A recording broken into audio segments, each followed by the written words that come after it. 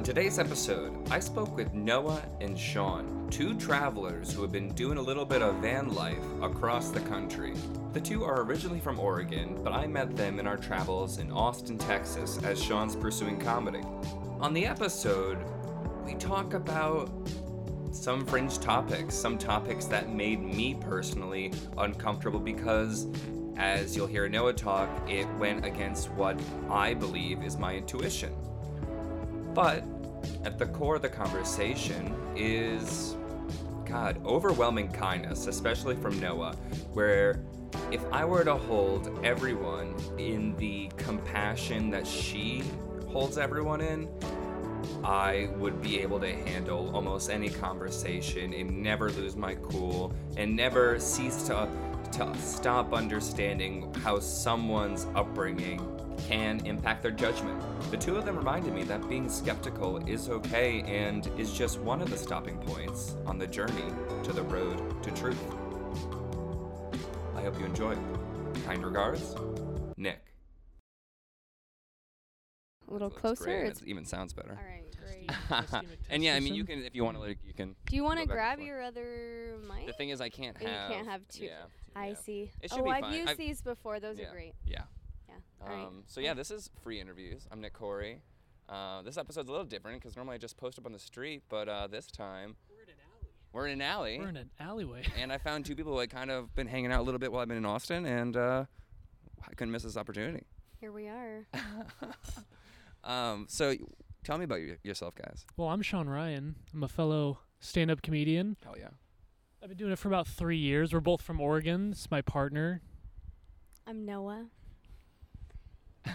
I'm an artist, and I do lots of things. I just finished a year-long Green Witch program where I learned all sorts of things about herbalism and Your cat's earth walking rituals. if you want to grab him. Hi, Fig. And we're with our cat, Fig, who is... Oh, yeah, he does want to go inside. So He's a little Siamese. Yeah. Yeah. So he's a Green Witch, and it that's... was with a woman named Yaya Erin Rivera Merriman, and it's called Medicine Mandala. And it's going through a bit of a change right now, so there's not another program, but it's basically a year-long intensive training in all sorts of ancestral nutrition and different body practices, different breathwork practices. It's a very,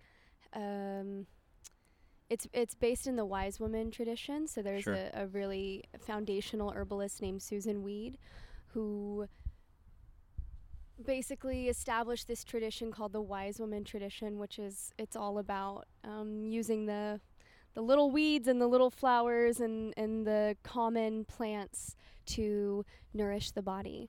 So it's what can common weeds do? So dandelion is a great one, right? It grows everywhere. It's edible. Yeah. It has astringent properties, so it's tonifying. It detoxes the body. It can be really good. The root is really good for stress relief and nervous system support.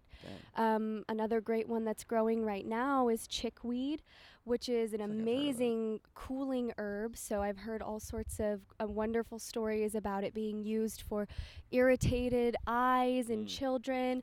It can reduce fever, and that's something that if you see it on the ground, you can just pick it and nibble a little bit of it. And it's really good for you. How easy is it to confuse some of these things or some other herbalist type plants for poisonous things? By the way, your cat's kind of walking that way. I don't know if you care. It's easy when you take the time. Yeah. So a big practice within this tradition is to become very intimate with the plants, and it's a lot of it is based on your intuition. Okay. So when you are walking around a forest, there's different protocol that you can use to kind of communicate with the plant. There's certain things that if you look for, berries. Yeah. Dark red berries, white berries. Really not good. They're not things that you wanna put. So like a great way to test is you can take a little bit of it and you smell it and kind of go with your gut instinct. If you want to put it in your mouth, we were just nibbling on some cleavers the other day, and when you pick it up, there's a very instinctual, like you want to put it in your mouth. Whoa. You salivate a little bit. It looks edible. That's it looks interesting. tasty. Yeah, so it's about becoming really sensitive. And of course, there's so much wonderful rhetoric on herbalism to That's teach interesting you. because I was doing some hiking the other day and I definitely saw some bright red berries. And I probably learned, like, don't eat bright red berries at some point. But I definitely had, like, that thought where it was like, those look like pretty, but like not necessarily edible. So that's an interest. So like if you're speaking to your intuition, would you, if you even have a thought of like maybe not, is that your intuition saying yeah, no, definitely, don't even risk yourself? Definitely. And if you have like a pretty conflicting feeling, a great way to there's kind of like a series of tests that you can do if you were out in the wilderness. If you picked one of those berries and first you smelled it and you were like, okay, still kind of not sure, then you could put a little bit on a sensitive area of the skin, like the inside of the wrist, wait 5 minutes, see if you have a reaction, and then next you could, if you don't have a reaction, you could put a little to the tip of your tongue, wait 5 minutes, and see if you have a reaction, and then if you're still good, then you could chew it. And then when you chew it all the way, usually by the end of your mouthful, you'll know whether or not you want to spit it out or you want to swallow it. Whoa, You better spit it out too. what an interesting way of also eating too, because it's very like kind of present. Yes. You're very aware of what you're putting into your body. Yes, exactly. Which is, I wonder how it, like, if we were like, if we found Cheez-Its in nature or something, if we'd be like, we do the same thing and be like, this doesn't feel good or something, you know, this, right? I'm trying to eat less of that crap. Less all cheese. That shit. Not even cheese. It's just like all that processed stuff. Processed food. Yeah, that's a huge factor of this whole tradition, as well as eating a lot of bone broths and gut healing foods. So fermented. You said gut foods, healing food. Is that what you said? Yeah. Gut so health is huge. focusing on probiotics, high fats, really a lot of fats. Like, we had these big gatherings for the program, and the meals were like goat meat with homemade, like, hand ground masa tortillas, and like really intense ghee with calendula in it, and ghee is everything. Fermented, right? Or something? Or maybe I'm thinking of something else. Clarified, so you can Wait, ghee is fat, right? Ghee is butter that has been boiled. So you could actually make it, like, if you got a pound of butter, you could boil it, and after it reaches a certain temperature, it's kind of like, do you know when you temper chocolate?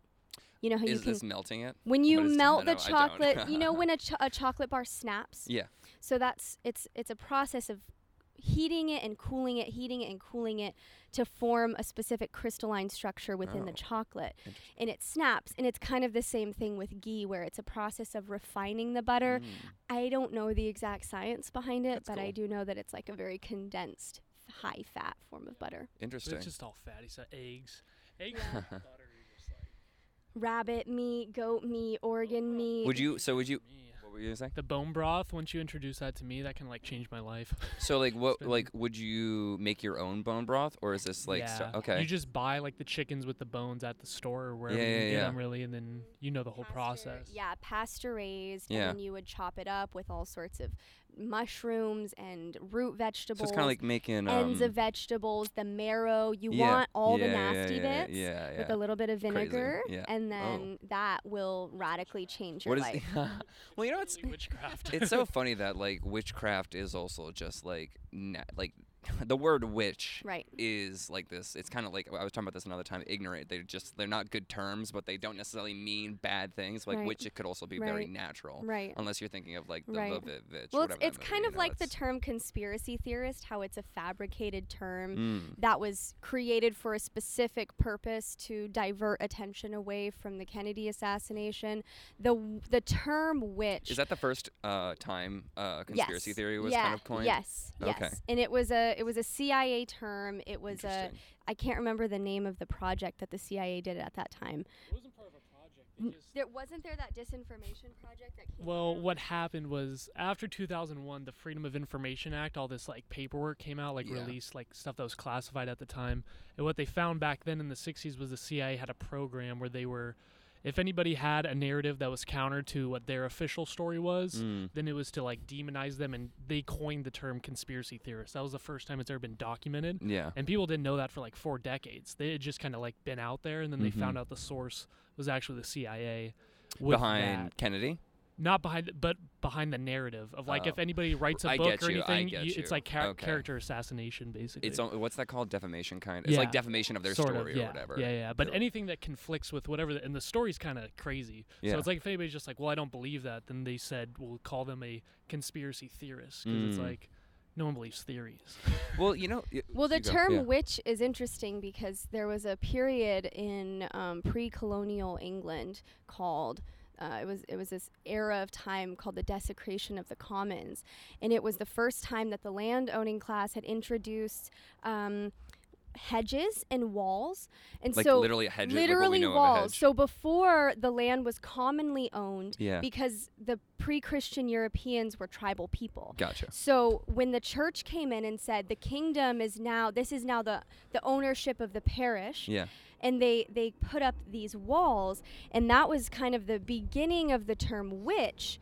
When these people were living outside of the hedges, the term hedge witch came into use. Interesting. And so it was a common person who was not really abiding by this new system of land ownership and this kind of like federation or codified law, where before the laws were very much the laws of nature. That was what the people abided by. Right. So it's interesting to see these terms, and they have purpose now. Well, I love how things get their history, like and like why certain things exist based on certain sorts of moments in history, and like, well, this is why we do this, and it's just like such a commonplace thought we don't even think about it later. A simple term like witch is actually, Well, you know what's also interesting is we had a really interesting conversation the other night, and I'm really interested by the fact of things that sound crazy in the time can eventually become commonplace. And like I'm thinking of things like Copernicus, Galileo, stuff like that, right? And like you're literally like you're heretic, right?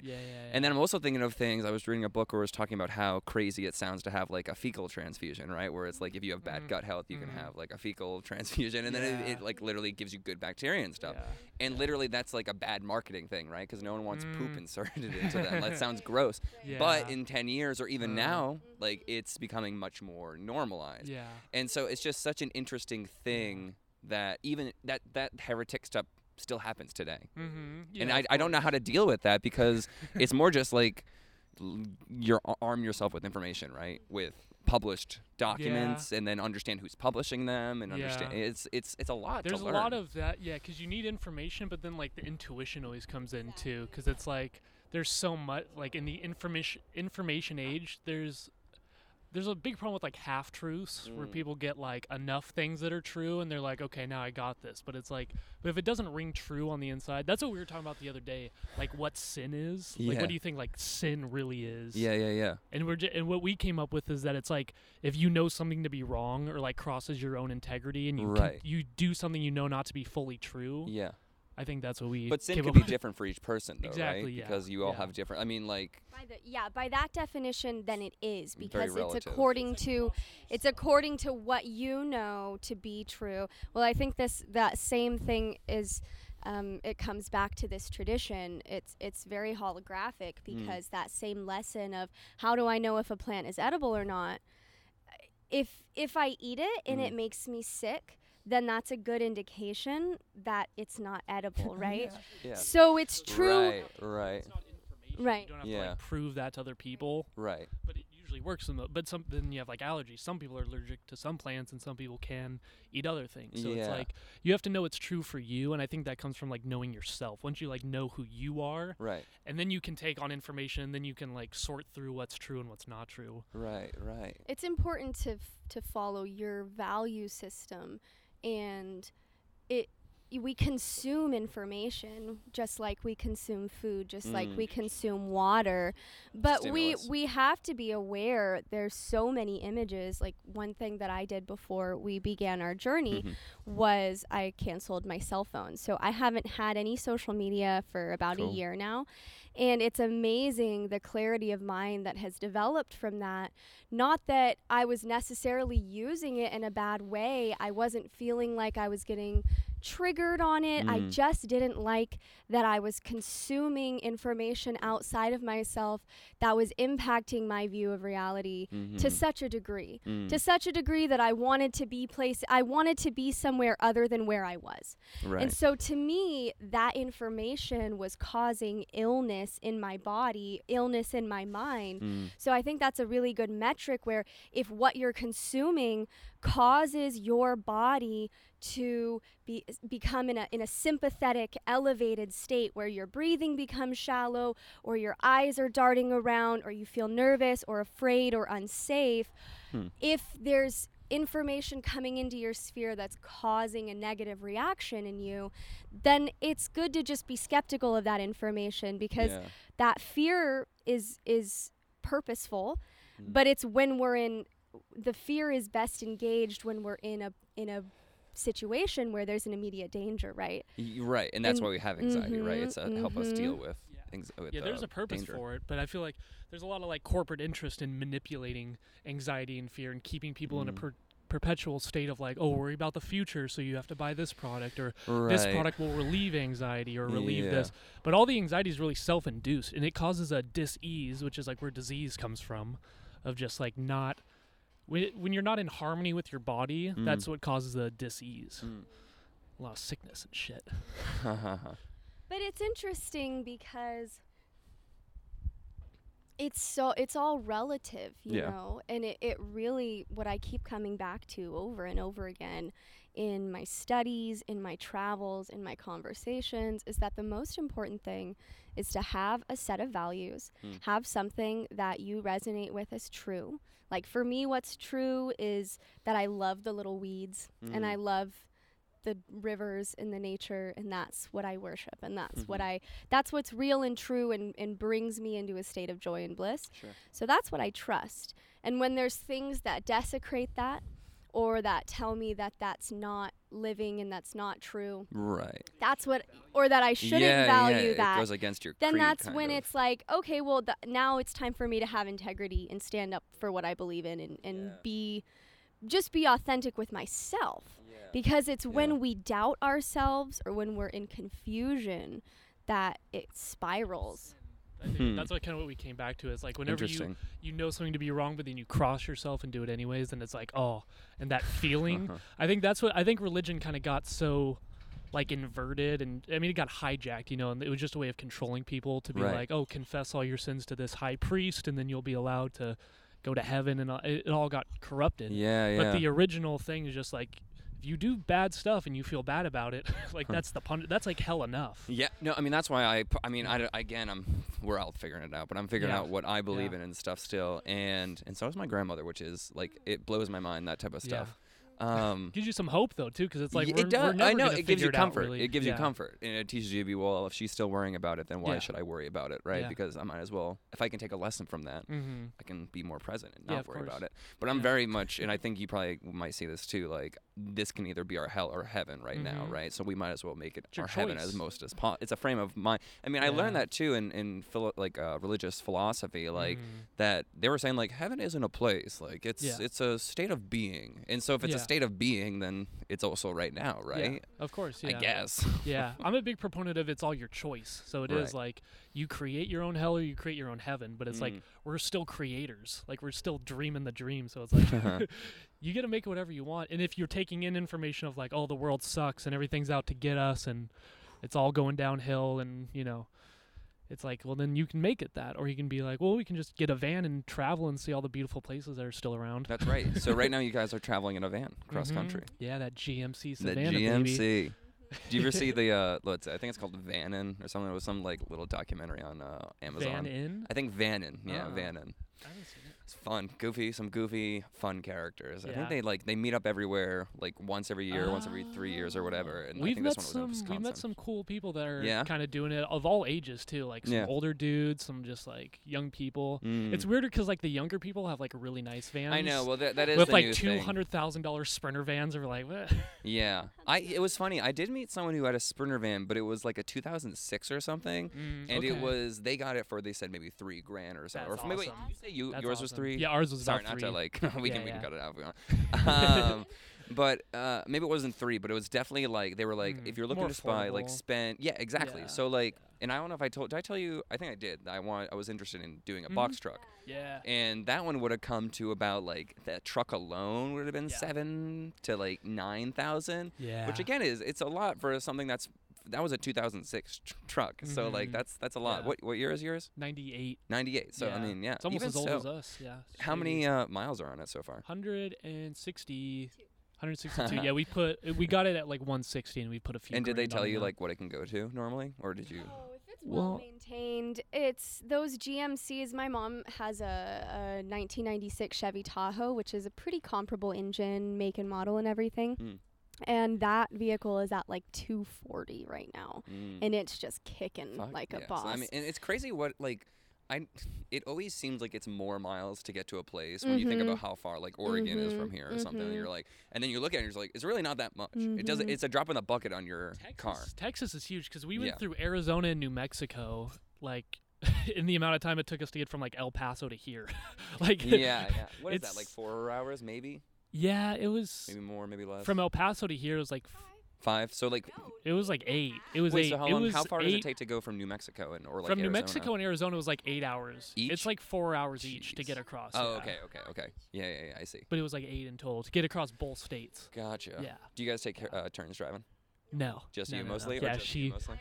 Yeah. I drove across the country many times when I was in college because I was going to school in Virginia, and originally my mom was living in Tennessee. Okay. So at first I was driving up and down like every 2 weeks, which was like an 8-hour drive, and then I drove across the country. She moved to Oregon, and then I drove that like multiple times. And then I had a pretty big accident about a year ago. Yeah. And I just haven't really driven since then. So I had a friend whose mom was like that. It was just it's a lot. And like, do you feel anxious and such if you're like in that situation? No, I still like driving. I just don't. Sean's just such a more level-headed driver. Okay. Yeah. Cool. So it's like all of our of our most prized possessions in it. So true. like, True. What are okay. some of your most prized possessions that you love traveling with? I just brought books and clothes. Hell yeah. But that's it. I got my laptop. I got a couple. We got our cat. That's like my top priority. That's your top, yeah. It's like everything we love is right in there. But I don't know. I just spend my time like writing and stuff. So it's like we just go different places. Yeah, you don't need that much at this point. You really don't. I know. No. My trouble with if like I mean, I'm able to get rid of stuff, but I have like 600 records. So that's the one thing. So I need definitely a temperature controlled van. Yeah. We had to leave behind some cool stuff. But, but I mean, this is only temporary, I imagine, right? I mean, it's a temporary thing indefinitely, right? And then you're obviously able to like save a certain. You're spending less, obviously, than you would if you were living in a house. We're floating some. We're still trying to figure that out. Like we've had like barely no money since the beginning, but we've been able to just like we're still alive, a little bit more, and we just like with no rent and no electricity or It's just we have a propane stove, a propane heater. We have 2 5-gallon water jugs that we fill up, and the gas tank. So in Texas, it costs about $50 to fill the gas tank. Here, it costs like $20 to fill our water, which was a lot more. And then it was like $5 in California, but water just doesn't come. It's just not the same in Texas. I was gonna say, and then like $15 for the propane. So that'll get us through like 2 weeks. Maybe not the gas, but it's a lot less than traditional rent, and then like 100 or 200. Not out as much either too, because we make a lot of good like homemade. She's an amazing cook. Cool. So, like, she just comes I up mean, obviously you're cooking with roots and beautiful stuff from the earth, right? And it's all so good and healthy too. We haven't been sick really. That's awesome. Are you able to prep and stuff, or like is it pretty much start from scratch every time? It's pretty smushed. Like I don't really prep anything. We just eat simple tacos, omelets, things that you can kind of just make in one pot. I made this like one pot enchilada dish that was pretty good. Some pastas. Hell yeah. I was gluten-free for a long time, and then my issues kind of went away. So it's been nice to eat. So you've been like limited sandwiches. gluten now, like tortillas and such. We like sandwiches and pasta every once in a while. So Yum. we've been figuring it out. That's cool. Yeah. What's been the hardest, like I guess, adaptation? Yeah, what do not you having a guys do consistent normally? place to shit or shower.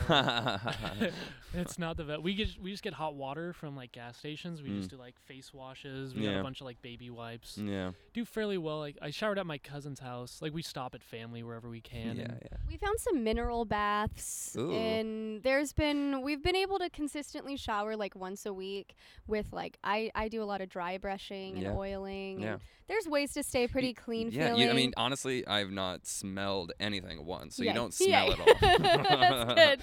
That's Yeah. I mean, that's No, this whole a showering lot. thing is at I'm least with you. daily. I don't get like unless you're working out every day because I Yeah. used to play basketball all luxury. the time. It really is. Yeah. It really is. And I was taking like 2 showers a day, like when I Yeah. was in high school and shit. But now it's like I just go like a week and a half. And Yeah. It's like we don't smell bad. Like I've never been. Your van repulsed by also you. doesn't smell, so you must have really good Yeah, ventilation. we as keep well. it really clean. I'm Yeah, a pretty that's big. naturally clean person, True. and it's been, we've slowed down a lot. Like we're usually not able to up and leave our like home base until around 11 in the day because we just go slow. I have a morning practices. Yeah. We have a nice breakfast. We have coffee. We Yeah. write a little bit. We Cool. just kind of relax with the cat. Yeah, and you're a Yeah. musician, right? Yeah, It sounds like, yeah, I yeah. am. I mean, it sounded like earlier, not right now. But maybe we can record some guitar and put it under that'd this be at some fun. point. Yeah, totally. Ooh, A new maybe at song the as of end. today. Yeah, she does a lot. She's a Cool. jack of all trades. Do you play multiple instruments? I play violin, Ooh, and cool. I've been playing guitar for a long time, but I'm kind of like disabled with the guitar because I have really small hands, and so no matter how hard I try, there's just certain things that it's hard. Yeah, but I have Ooh. a harp and I play piano a bit. Would you be able to play? Behind. That was sad. well, oh, The yeah. harp. I wanted to take. Would that. you be able to play an auto harp?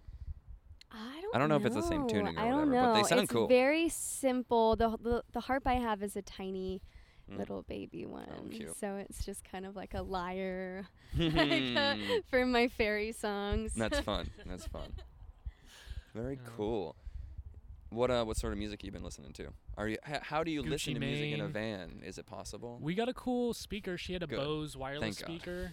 And we have this one phone still that we've been sharing. So she has a Spotify account. She used to DJ a Ooh. radio station, so she's With got your some, vinyl, or actually at In a radio college, station? Gotcha. yeah, Cool. I did like a radio show. What so sort of stuff would you play? I played everything. I like world music a lot. I spent some time in Brazil, and I got really into like What's Brazilian music? I feel like chorinho, and yeah. there's samba, and Yeah. there's bossa nova is I love pretty bossa nova personally. popular. Yeah. Yeah, so I played world music.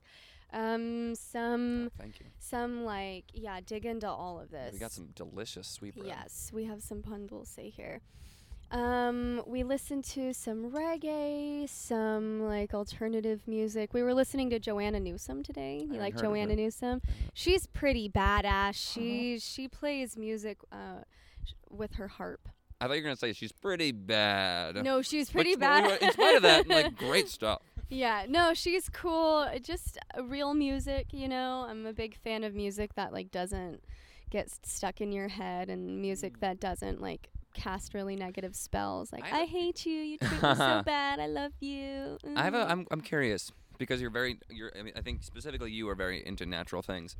How do you feel about like synth music or like more electronic, but if it has good character or so? I really like Little Dragon. I Okay. think they're one of my favorite electronic groups. I like older Bjork, not so much what she's doing now. It's kind of like weird transhumanist stuff. There's been electronic groups that I've definitely enjoyed. I was a big fan of Death Cab for Cutie, and I liked what's his name, Ben Gibbard, I think. That name sounds familiar. Is his name. He did the Postal Service. I like some Oh, of their yeah. early stuff. Mm-hmm.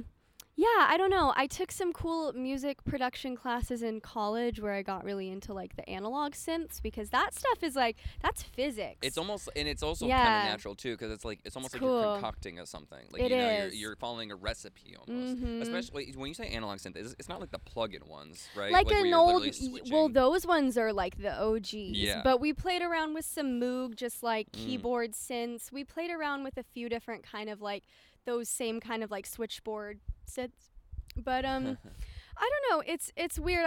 I have a love-hate relationship with like popular music. at this point in time. Like, I liked I played Billie Eilish when her first single came out, like really early on, and then like pretty soon it became very evident that it was just like pure mind control music. I was just like, oh, okay, I can't listen to this anymore. But they're so addicting and poppy, and they get stuck in your head, and you just like, you get so high on it. It's weird. Interesting though, because who knows how much marketing and advertising is was behind her it, push, her perspective of being like, you need to do this, or exactly, all this push, right? Exactly. Because also she does seem like someone who, I haven't met her, but she seems like someone who seems to have integrity and loves what the music. Yeah, like loves what she does. A producer, yeah, so that's cool, right? They do it together. Yeah, there's no doubt that she's talented. I think it's just interesting to see the I don't know, the symbolism in popular music is very strange to me, and some of the spells that it kind of just goes back to that, like, what does it do when I consume it? What does it make me do? Like, I have a deep affinity for 21 Savage, but I can't listen to it because when I'm listening to music that's talking about killing people, and then I just feel weird, and I have pent up anger in me. But when I'm listening to music that's a little more earthy, or maybe like a little more rooted and based in a world drum beat, I feel much more whole, you know. What about you, Sean? Yeah, I love 21 Savage. No. I've had a weird childhood because I grew up with like I was like the youngest out of all my family. Like my brothers were like in their 20s when I was like a young kid. I had like older cousins, so like in the early 2000s I was listening to like Eminem and 50 Cent, but like also like the Beatles. Okay. So like I grew up more like the psychedelic. My parents were old too, so it was like a lot of older psychedelic rock with like alternative West Coast, and then like West Coast gangster rap on top of it. So it's like this hodgepodge of like, I don't know. We listen to a lot of Beatles now. Were your parents like teens in the 60s or the 70s? Or I guess 20-year-olds? Fuck, both my parents were born in the 50s, so yeah, they were. So my dad was about a teenager in the 60s. That's cool. They're interesting though, because they're like stereotypical boomers, but they're like, they weren't a part of any movement, you know. They were just kind of like, they were just there. They had kids in the 80s, and then just kind of alive and floating. They had kids in the 80s, and they had you in like 96 or something. Yeah, my oldest brother was born in 80, and I was born in 96. Wow. Yeah, what was that like growing up with that? It's weird because it's like I had two older siblings, and then I was an only child. But then both my parents remarried. So like, because there's a time when they're alone. Yeah, because they were in college. Yeah. They were in college when I was like 4 and 5, and my oldest brother's already married. Wow. And so I was an uncle when I was 9. That's when my brother had his first baby.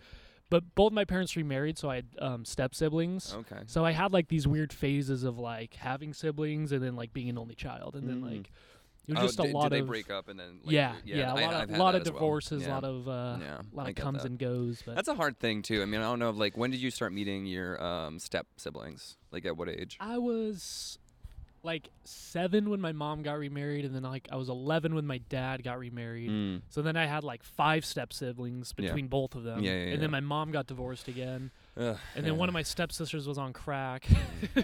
She got arrested. She was on meth. And then so it was just like a lot of like, I don't know, but it was a good thing because it opened me up to like the concept of like soul family instead of just like blood family, you know? Like there's like a whole other connection of like, because there's some people in my family I don't really talk to. Some people have like I have an uncle that just like hates all of the siblings, my dad included, I guess. So I don't know. He's just kind of in and out of the family. Just a lot of people are in and out. So it's like I've created my own family sort of like finding people. So that's cool. I guess I never really thought about that, but I guess I do that too. Yeah. I mean, it's maybe it's just such a normal thing nowadays. It's like a way of healing, kind of, because you go through a lot of like family trauma, and you're like, what is a family? And then you're like, well, it's kind of a construct, but then like blood's a thing, but then it's like. For a while. Well, it's interesting. I feel like it's just become this kind of natural family's become more commonplace, and that's why maybe I don't think of it as much, because it's like, I don't know. I feel like you had this whole, maybe I don't know if nuclear family is the right word, but like these kind of big families, and then that definitely petered off, and then just kind of. You're looking for that connection that you maybe used to have, and maybe because we're animals or whatever, we need that or something. Yeah, I think there's definitely meaning in the family unit, no matter what. I think that whatever that is, the construct is like, they want to like push like a family as a boy, a girl, and this and that, but it's just like the love of the like just carrying on a lineage of like carrying on ideals and passing it on and surviving. Right, and not just like, being the blood like passing on. You're passing on these movements. That's really interesting. Yeah, because there's a lot of like, especially in Oregon, there's a lot of like hippie movements that have just like died off. Like people that were all about like peace and love in the 60s and 70s have just kind of like retreated, and it's like, where are their kids? Like, where's like the whole? Yeah.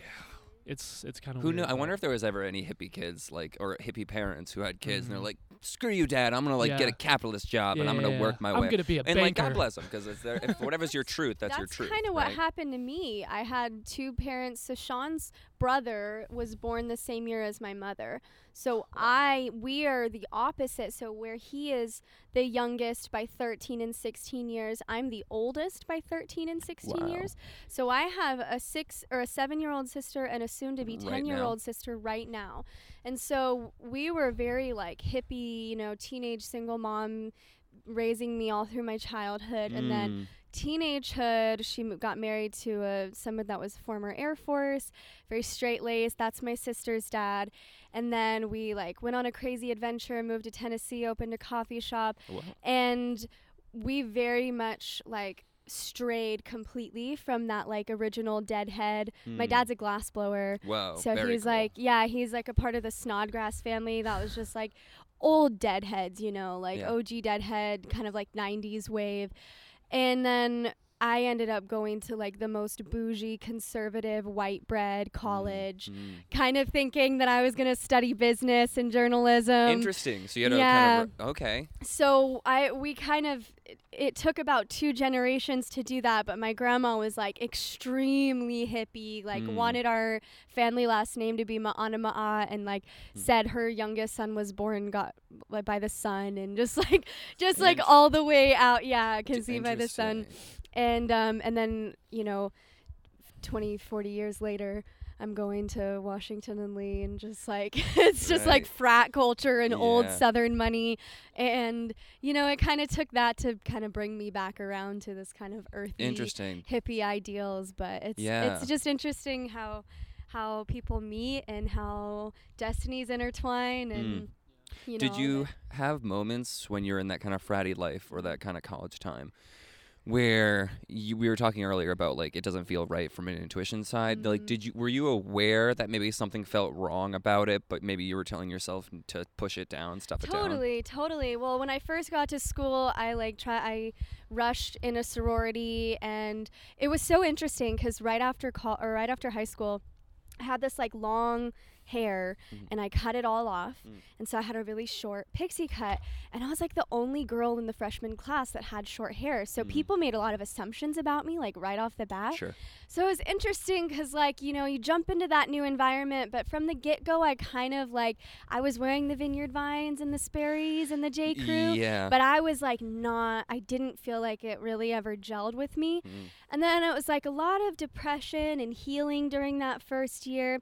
And then I kind of discovered Buddhism and Thich Nhat Hanh, and then slowly but surely just like kept digging deeper and deeper into mysticism and religion.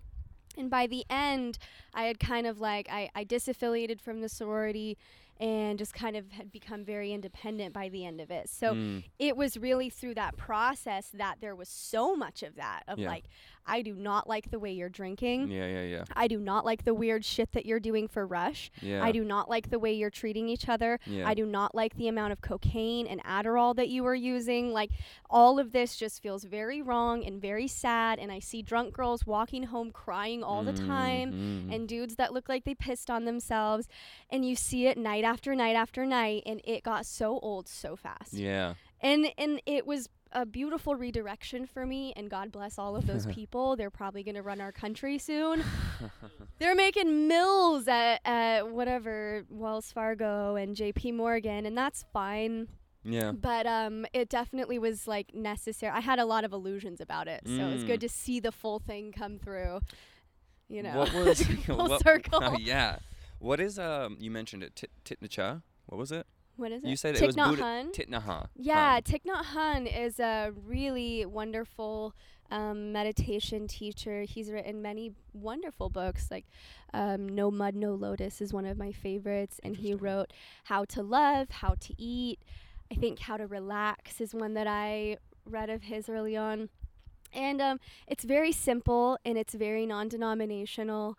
And I'm also a big fan of Tara Brach. She's just another mindfulness meditation teacher who has a really strong foundation in psychology.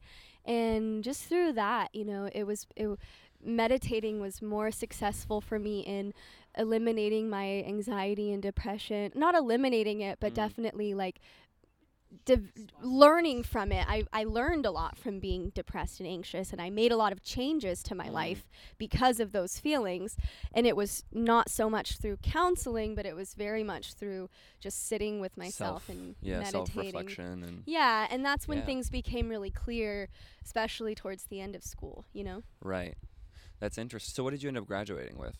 I graduated with a BA in philosophy and a minor in film and visual culture. So we didn't have a proper film minor, but it was kind of cool because I got to take art classes, I got to take philosophy classes, I got to take, what else? All sorts of cool things for art history classes for that minor. And then I also graduated with a certificate of international immersion because I went to a bunch of different countries when I was in school. So it was like a very worldly education. I'm super grateful for it. And I didn't go into debt to do it, which is like the biggest thing. Yeah. The system really use you. You got to travel and get an education. That's an interesting thing of like, obviously there's all these setups and rules and debt that we find ourselves in. Yeah. And you can either fall into that, or you can kind of play the system a little bit too. Like it sounds like you maybe did that a little bit. Oh yeah. Is that? It's an interesting thing because that might force you to go into a zone or whatever that you might not normally find yourself in, right? Because you're kind of playing someone else's game. Yeah. But is that a problem at all, or like is that how do you feel about that? We talking about that today though, with like money is just resources. Like obviously you can use it you can do anything with it. But if it's just about your intent, really. Right. I mean, you can speak to it on your own, but like going to school and have it, because you got scholarships, didn't you? Isn't that I got scholarships and partial aid. It was such a blessing. Like that university really blessed me in many ways, and it also confused me in a lot of ways because the culture was very unhealthy. And, you know, universities are universities, and there were weird things happening with Dominion Energy and Wells Fargo and strange deals being made that impacted the students that were, you know, odd. And I had a lot of, like, hope and trust in it. And I also, the essential doctrines of the community were things that align with my values. So, for example, every student that goes to that university signs the White Book. And the White Book is it's a codification of your agreement to the student honor system, which is a student-led how do I even explain it? Like a student-led enforcement system. So if somebody gets in trouble, the deans don't handle it. If you are convicted, so an honor violation is anything that breaks the trust of the community, which is pretty vague, right? Yeah. That's pretty vague, but it's anything you said vague or big? Vague. Yeah. So it's anything that dismantles the trust, like lying on a time card or cheating or stealing something on the property.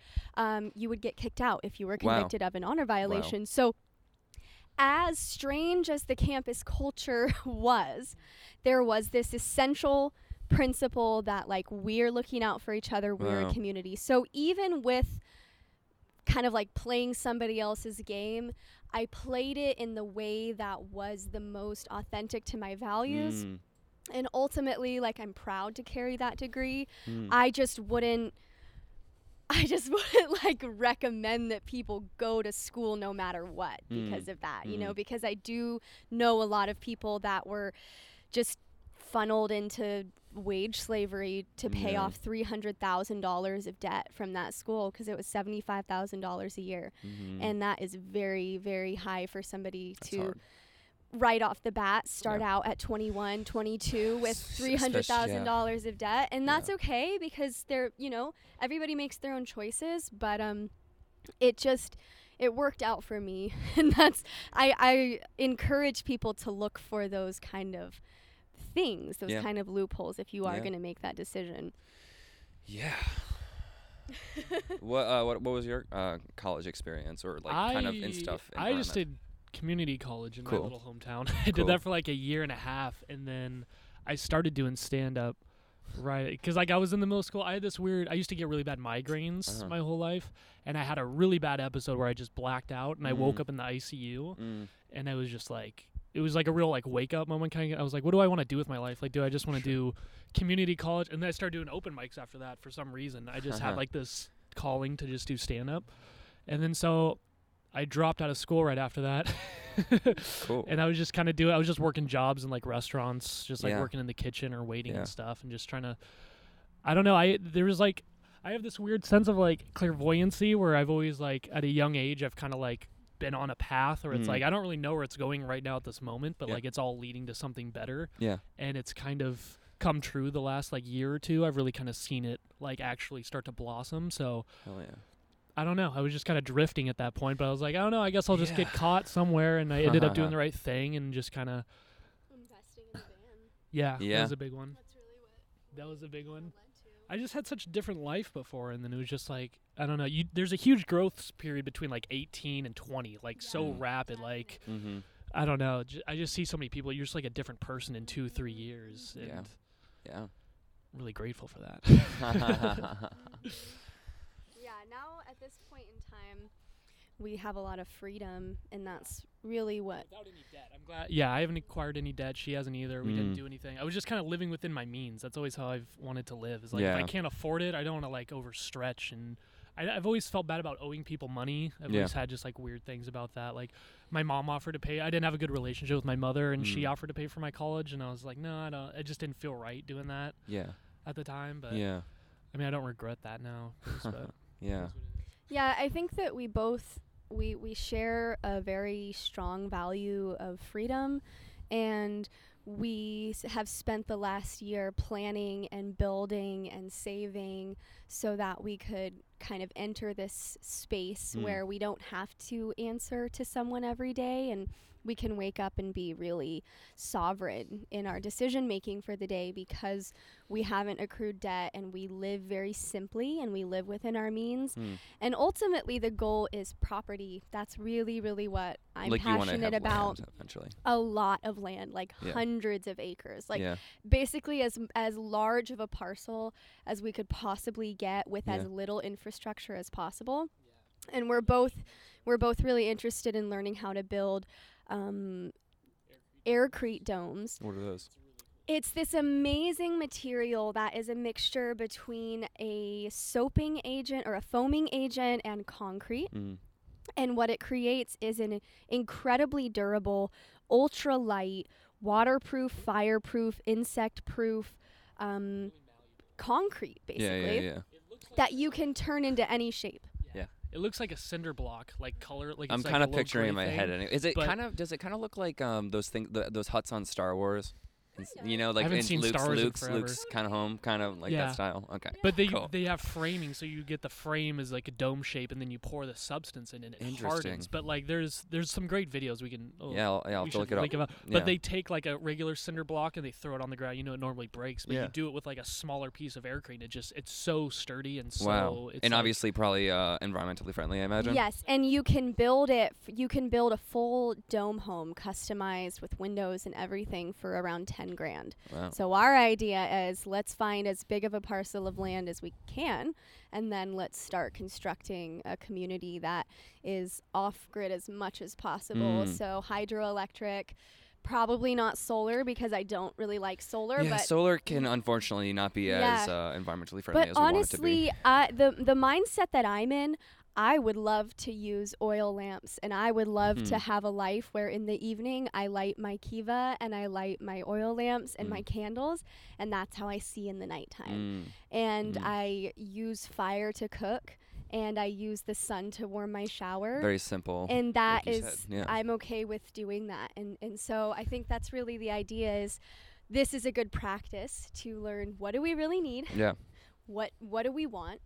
And the message just keeps coming loud and clear, like we want to be as close to the earth as possible. Yeah, and now I don't believe you guys are vegetarians or vegans, right? No. So would you consider having animals on those lands? Absolutely.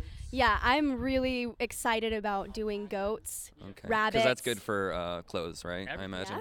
Yeah. The lady makes great socks out of her alpaca farm. She's got makes everything. Yeah, that's interesting. It's cool. You could just start learning. Yeah. We used to do all of that stuff, you know, Well, and then it had meaning. Right. Well, I'm wondering. Technology too. I feel like that's the higher part. Like a lot of people. Graham Hancock has a great book. Is the one that came out this year or last year that America Before, where he breaks down like the whole history of like the ancient tribes that actually used to live in North America and South America, like in the Amazon, and how they had the abilities of like telepathy, and you could like actually communicate to people across continents without being there. And like there's a lot of like evidence for that too, which is really kind of trippy, but it's polluted because of like the infrastructure we have, like electricity is very like electricity pollutes the planet, and people don't really like see it like that. Like from a perspective, maybe energy pollution, kind of from a gotcha. Because it's just penetrating and there's a lot of sending and most of it's like radar. The problem is most of it's like military stuff, like sonar, like communicating with submarines at the bottom of the ocean to somewhere in New York. It's like you radiate the entire planet just to make that connection. And is it an idea that it's kind of creating a block between us and other things, or is it a literal like is it radiation from a perspective of like we're talking like Hiroshima radiation? Like is it a different sort of radiation? It is that type of radiation, but at a much lower consistent level. So like a nuclear fallout is just like a huge amount of radiation in a tiny amount of time. But this is like the opposite. It's a very low EMFs, but they've been gradually. It's like layers on top of layers on top of layers. Is this getting into the realm of like the steel beams type thing, or I don't really know much about that. But it's like the 5G type stuff or whatever. Is that like so? And this is another thing because I understand like it kind of like brain farted me when I thought like wow, Wi-Fi literally goes through us. It does. It's a very interesting thing. And not just us, but the trees, the food we grow. It's killing insects apparently. It's sorts of it, and like we don't know. And that's the other thing. That's what's killing the bees too. A lot of people don't know about the big bee die-offs. They are electric. I mean, we're all electric beings, and they communicate as like when they go around of like what flowers we've been to and stuff. They send out electronics. Well, The Hidden Life of Trees is a great book that talks a lot about the electricity. Go ahead. The Invisible Rainbow is the best book on electricity. And who are the people that are writing these? What are their kind of Dr. Arthur Furstenberg or Furstenberg, I think. He's he's like a medical doctor, but he's also I forget what else he does. But he's been studying. His book is The History of Electricity, and he just talks about how like diabetes, heart disease, and cancer didn't exist before like the 1700s, and that's when people started doing like wiring. Is that legitimately true? Yeah. There was like 3 or 4 cases in North America once we founded it. Like after 1776, there was like 4 cases of influenza, like 2 cases of diabetes on the whole. So it didn't exist. Even in London, it wasn't like a real. It wasn't in any medical books. That's interesting. I feel like we think cancer has been around forever. Or maybe we're taught it. It has not. It has absolutely not. But if you think about it, cancer is so fascinating. When you start thinking about the body, every organ is vibrating at a frequency that causes the cohesion of those cells. Sure. So if you think about it like the color red, right, is a vibration. The color green is a different vibration. So each of our organs has a sound, a tone, and there's a lot of different practitioners in medical traditions and ancient medical traditions that utilize sound frequencies to rebalance the harmony of the different organs. So you think about, it's very evident, like for example, my uncle had skin cancer, and he was going to get a scan for cancer again, and he had been talking on the phone on the way, and he had hot spots on the side of his face from talking on the cell phone. And it's just these subtle yet powerful vibrations. I mean, I've gotten headaches many times from ear headphones, and because it's radiating a specific part of the body in a specific way. And I know that when women were carrying their bras or their cell phones in their bras, that was causing a lot of breast cancer for people because the metal conducts the radiation that's pinging off of your cell phone. It's really simple when you think about it. And most Dr. Joe Dispenza is a great person that talks about this as well, of just the energetic nature of the body. Yeah. And if you think about the amount of pure radiation, every person in this area has Wi-Fi, has a cell phone, has AirPods, has Bluetooth, has Bluetooth printers, fluorescent lights hooked up to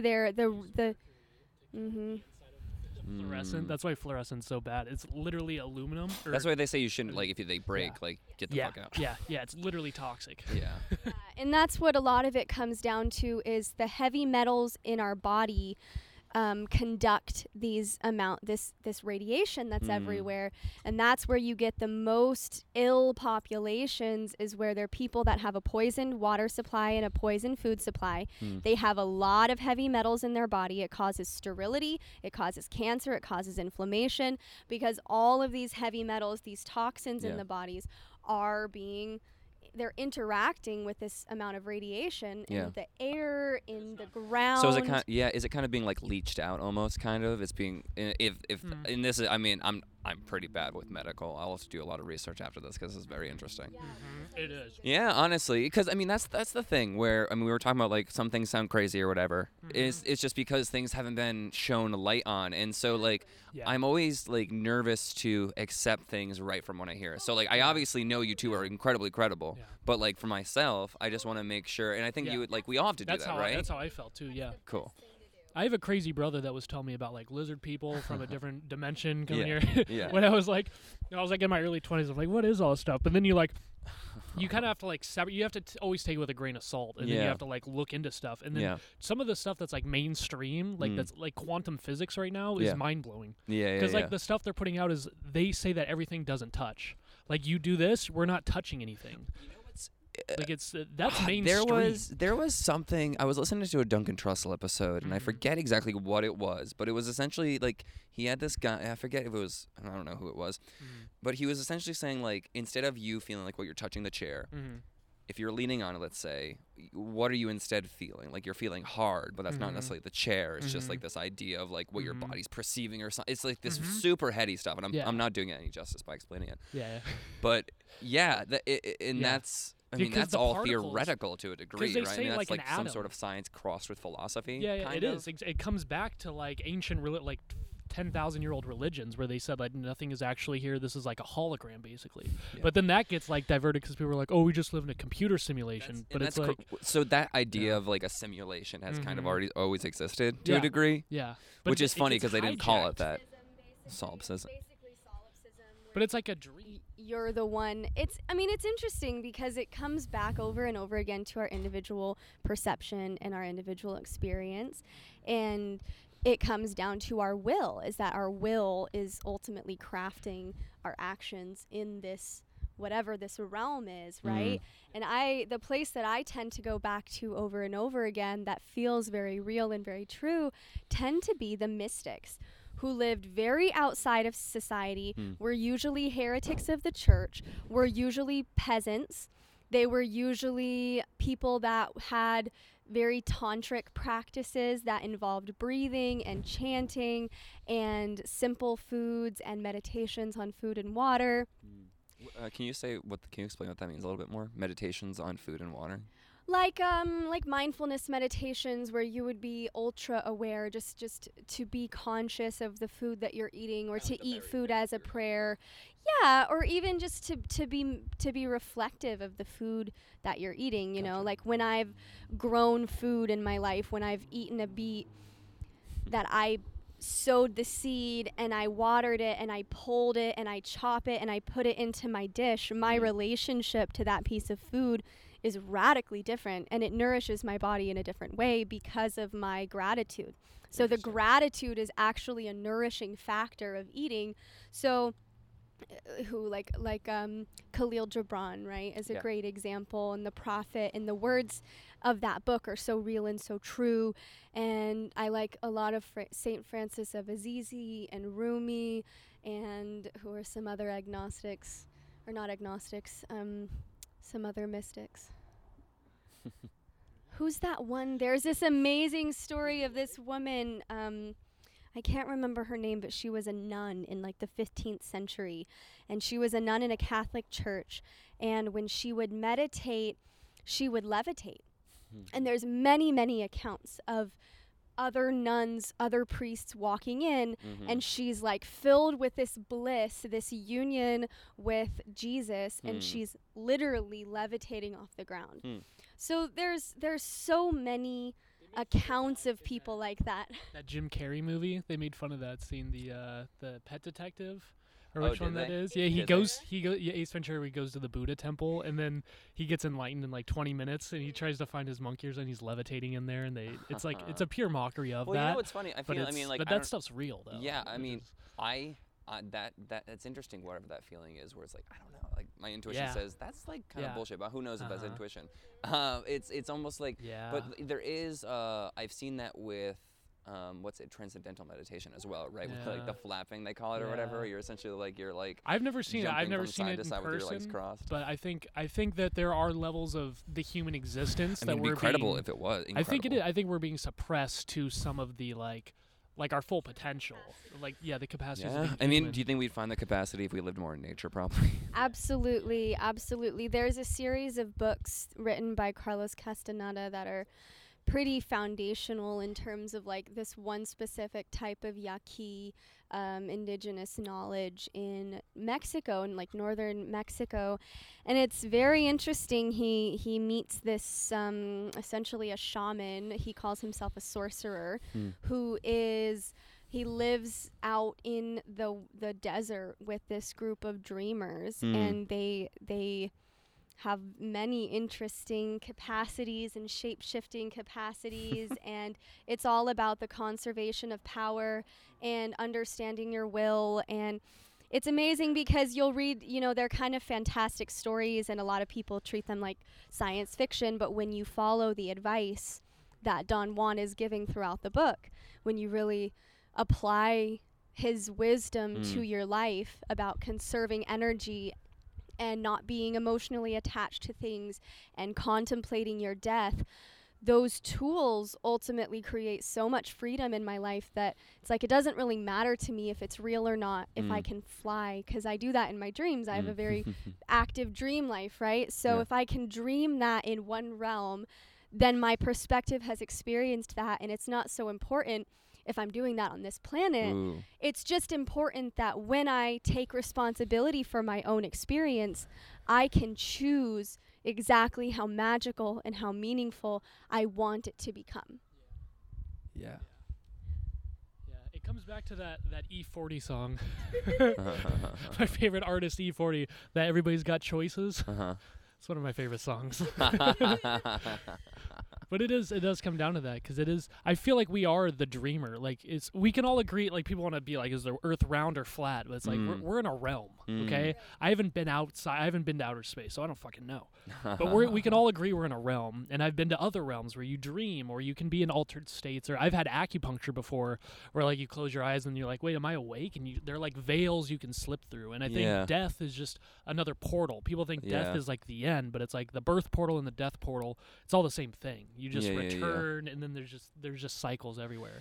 Yeah. So I just feel like there's realms, and you kind of get to pick and choose, and people are. It's like that Plato. Wasn't it Plato who has that great thing of like, yeah. One of them. I think it was Plato's. Yeah, it was but Plato. I just feel like that is like where we're at right now in society, where people are just looking at shadows on the wall, and they think that's all that there is. But if you find the will to crawl out of the cave and face the sun, and then it's like, now what then? Now you're in a different place. Well, it's interesting. I feel like we keep building away from our bodies, kind of like with technology. We're very much building outside of ourselves versus going in, And I think it's probably because for whatever reason, humans have a capacity to want to get away from ourselves for some reason. I don't know what that is. Yes, probably trauma. A lot of induced early childhood trauma.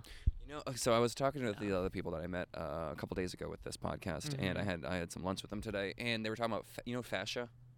Yeah, so they were talking about fascia and how like you can't. Do you know about it? I don't know what fascia is. So it's essentially it's like it's a webbed network through the body that is connecting all the different muscles and the tendons. Oh, okay. Yeah. Okay. And so, like, there's things where, like, you sometimes can't, like, necessarily, I guess, lift your arm up all the way or whatever, and it can be tied to trauma, I guess is what they were saying.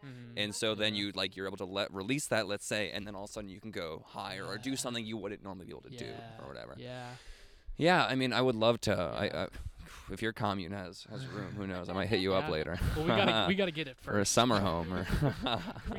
No, I think we might be getting back into an agricultural society sooner than we think. We have to. I think there's both. I think there is, like what you're saying, people want to get away. They want to build. They want to have like the helmet on, like the Oculus. I mean, I love VR. I'm gonna be honest. I do. I think it's incredibly But there's people going that way, and then there are people that are like getting on the off ramp and like going the exact. So it's like society has like a tug of war going on right now, and it's interesting to see who's going to give up first. See, my thing is, like, I'm very interested by the balance of it, too, though. And maybe that's not some might say it's not possible, but, I mean, depending how much you feed yourself. If you live and you have good food, you can have, like, structural communities like that. But, like, why do we have the lights on all the time? Why is Wi-Fi on all the time? I mean, lights are on all the time because it's a sense of fear, right? Yeah. There's a sense of fear. I remember we're scared of the dark. We're scared because bad things happen in the dark, right, so to say.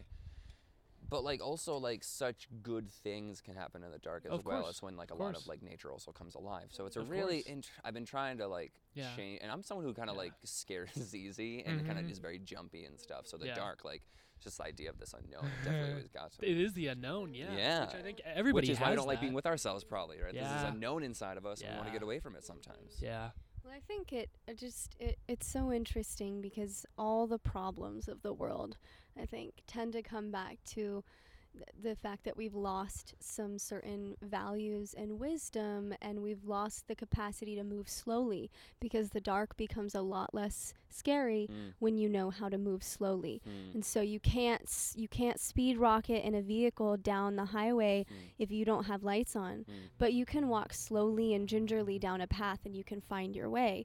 So I think there's, you know, like you mentioned earlier, this kind of we're running from ourselves. But from my understanding of somatic psychology and trauma-informed care, a lot of it comes back to forgiveness, trust, compassion, and reestablishing a sense of safety in the body, which neurologically looks like being in those deeper brain states that we enter when we do yoga nidra or we meditate. And the more that we do this over and over again, we can actually retrain our nervous system. And I'm someone that came from a very high energy, high triggered household where it's chaos after chaos after chaos. And my adulthood has very much been about learning how to breathe again, learning how to speak from my diaphragm again, learning how to slow my speech, learning how to slow my movements. And the more that I do that, and the more that I share that, the more that I just feel this sense of community nourishment.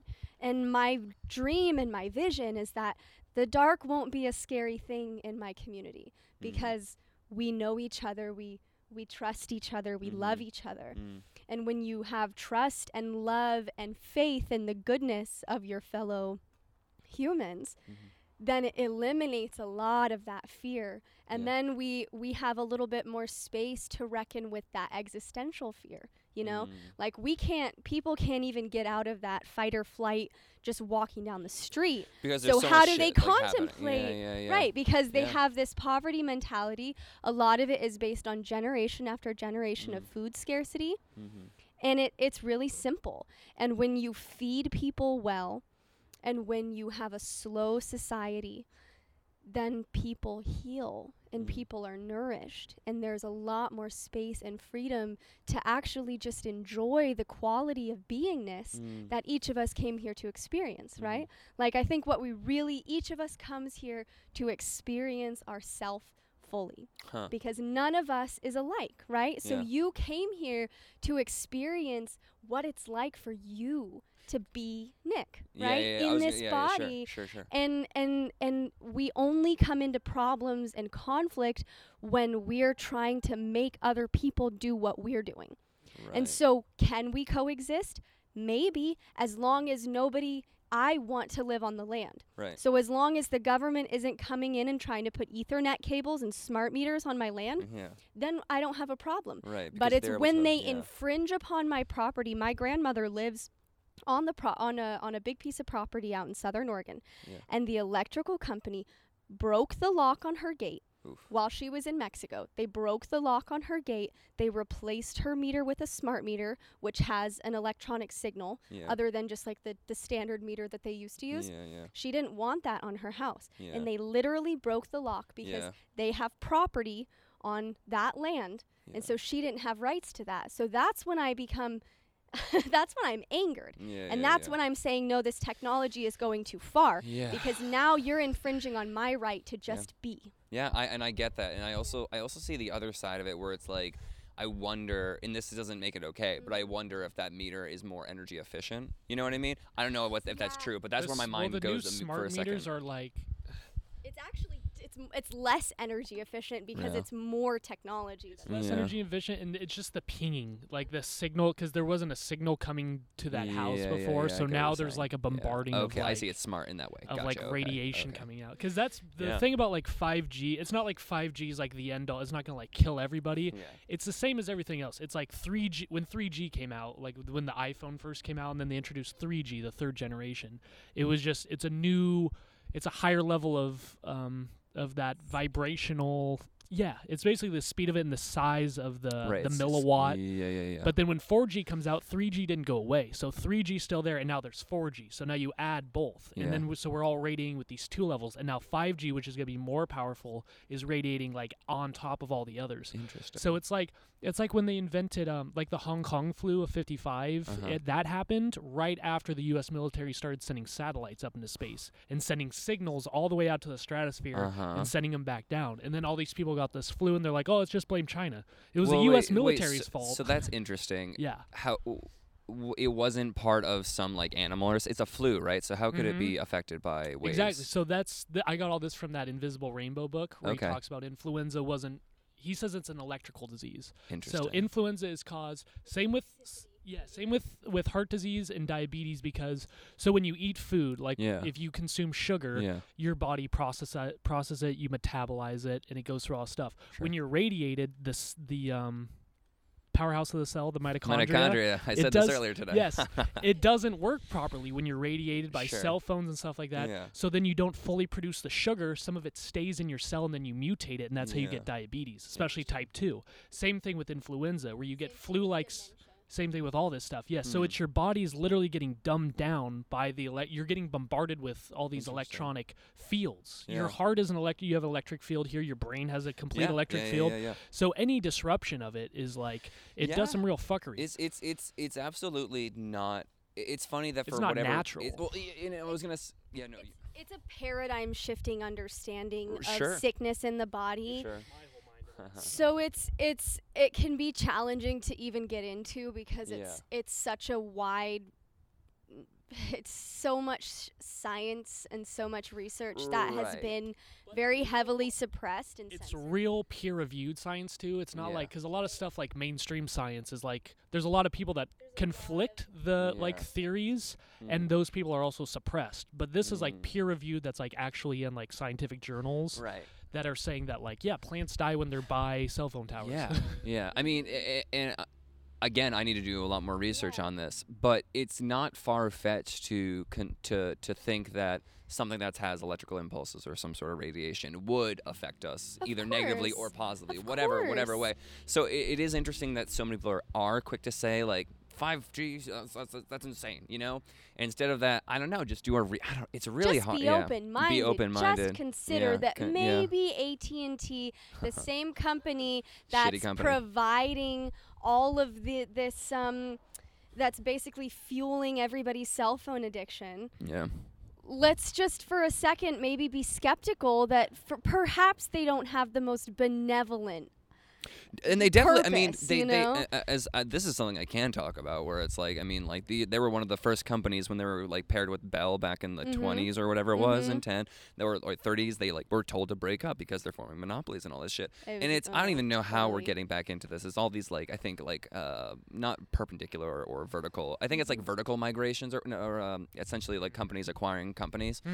Yeah. And that's the real like it's a loophole essentially. It's problematic, right? yeah. And that's such a big issue. That started back with the oil companies, because when they broke them up, it was just all for publicity, because all of the family members of the same oil tycoons, they owned all the other companies that they broke up into. Yeah.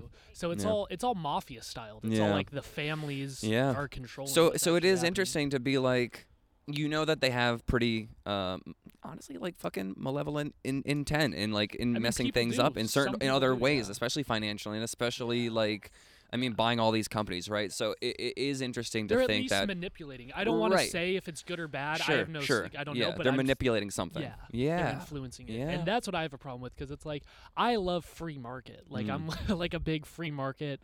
I wouldn't call myself like a capitalist, but I guess that's like what it is. But it's just free trading. It's like, I have a good, you have a good, let's trade. That's what it should be. Capitalism's different, Capitalism is strange because capitalism requires an initial investment, and according to the law of nature, you have to hoard in order to have an initial investment.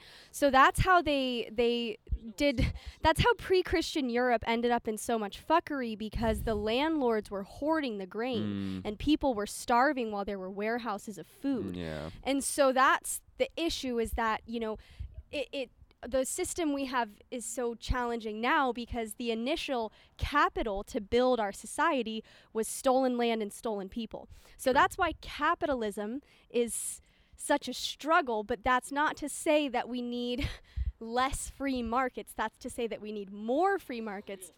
Yeah. Because it is all monopolies. Everything's monopolized. Right. People like to believe that it doesn't exist, but it's a fun game. It's almost like, I feel like free market and meritocracy kind of go together, right? Because the way I understand meritocracy, without it being kind of like created into this other way, is that like it's based on merit, right? You're working hard, you get, and it's kind of what you're the cream rises to the top. But the thing that's different in a healthy society, it's meritocracy it doesn't exist because value is not based on wage and on economic status, but value is based on community. And right, so if you are a wonderful craftsman, you have a family and you have parents and you have children and you care for your parents and your children. And so there's this kind of like fundamental human principle that has really been lost, that you care for your people. And so we have issues with meritocracy at this point because there's, we're starting from this like very doctored economic starting point, and we don't have the same family values that ensure that every grandparent has a safe place to die, Yeah. Yeah, people really don't care about old people in our society. They're just like, put them in the home. I know. Don't listen to them. Old people are great because it's like they've had like 7-8 decades of experience, and we just lock them away in these like little compartments. Children are awesome too. And it's like both sides of the spectrum. Yeah. So if we had stronger values as a society, where eating dinner together, communal eating is very important. Very important to every society. Every strong culture has a strong food culture. And when you eat together, when everyone brings something to the pot, everyone gets fed. And that's the grandmother wisdom, that if one person has carrots and one person have you ever heard the story of stone soup? No. Oh, wait, yes, I have. Yes, I have. Yeah, the stone soup story. And he's like, well, I have some stones, but if you just had some carrots, and everybody brings something to the pot, and at the end, everyone gets fed. And so the meritocracy model kind of goes out the window because somebody's value is no longer economic, but it's their stories, it's their laughter, their joy, their cooking. That's what we value. So that's what I'm interested in, is creating spaces where people can share values that are wholesome, that are free, that are joyful. Hell yeah. I think that's a good place to kind of come to a stop or so. I mean, I want to be conscious of our time. I think we want to hit some open mics soon, right? Yeah. I don't even know what time it is, but thank you too for joining me. So thanks for having us. This has been awesome. I love talking to you. Absolutely. This is a really good avenue for you. Yeah, I don't normally do this. Thank you. Really I don't normally do this, but do you have anything to do you want people to be either plug or I got a Patreon. Yeah, Patreon. Sean Ryan haha patreon.com. Okay. We got some sketches in the works. We've been trying to film, but I dumped water on my camera, so it's been a bit of a struggle. No. Do you have anything else left to kind of say to listeners? I normally finish on that as well. Any other kind of closing thoughts? Trust yourself, forgive yourself, be compassionate with yourself, and you will find peace. You will find something within yourself that is true, and acknowledge what is holy, and acknowledge when you, and train yourself to recognize the sacred when you see it. Yeah. Because it's all around us, just waiting to be acknowledged, and when you see the world through eyes of love, then you find it everywhere. That's awesome. I would say listen to the most censored people on the internet, because there's a reason why they're censored. The people that have changed my paradigm. That Dr. Arthur Furstenstern, it's The Invisible Rainbow. That book is insane. People like David Icke, he's a European or a British investigative journalist. Owen Benjamin, he's a comedian. These are like the most heavily censored people. Like, they're not allowed to have YouTube channels. They're not allowed to have anything. Interesting. Yeah, and those are the people. They speak a lot of sense. Yeah. So I would just say, listen to censored people. Okay, cool, awesome. Well, thank you so much again. Thank you. All right. Thank you.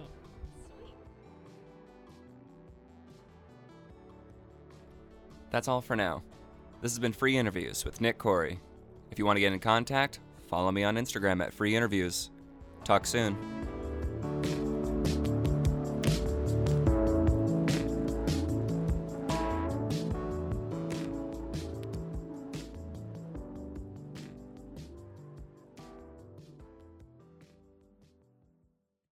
Free Interviews with Nick Corey is produced by Absurd Junk Productions.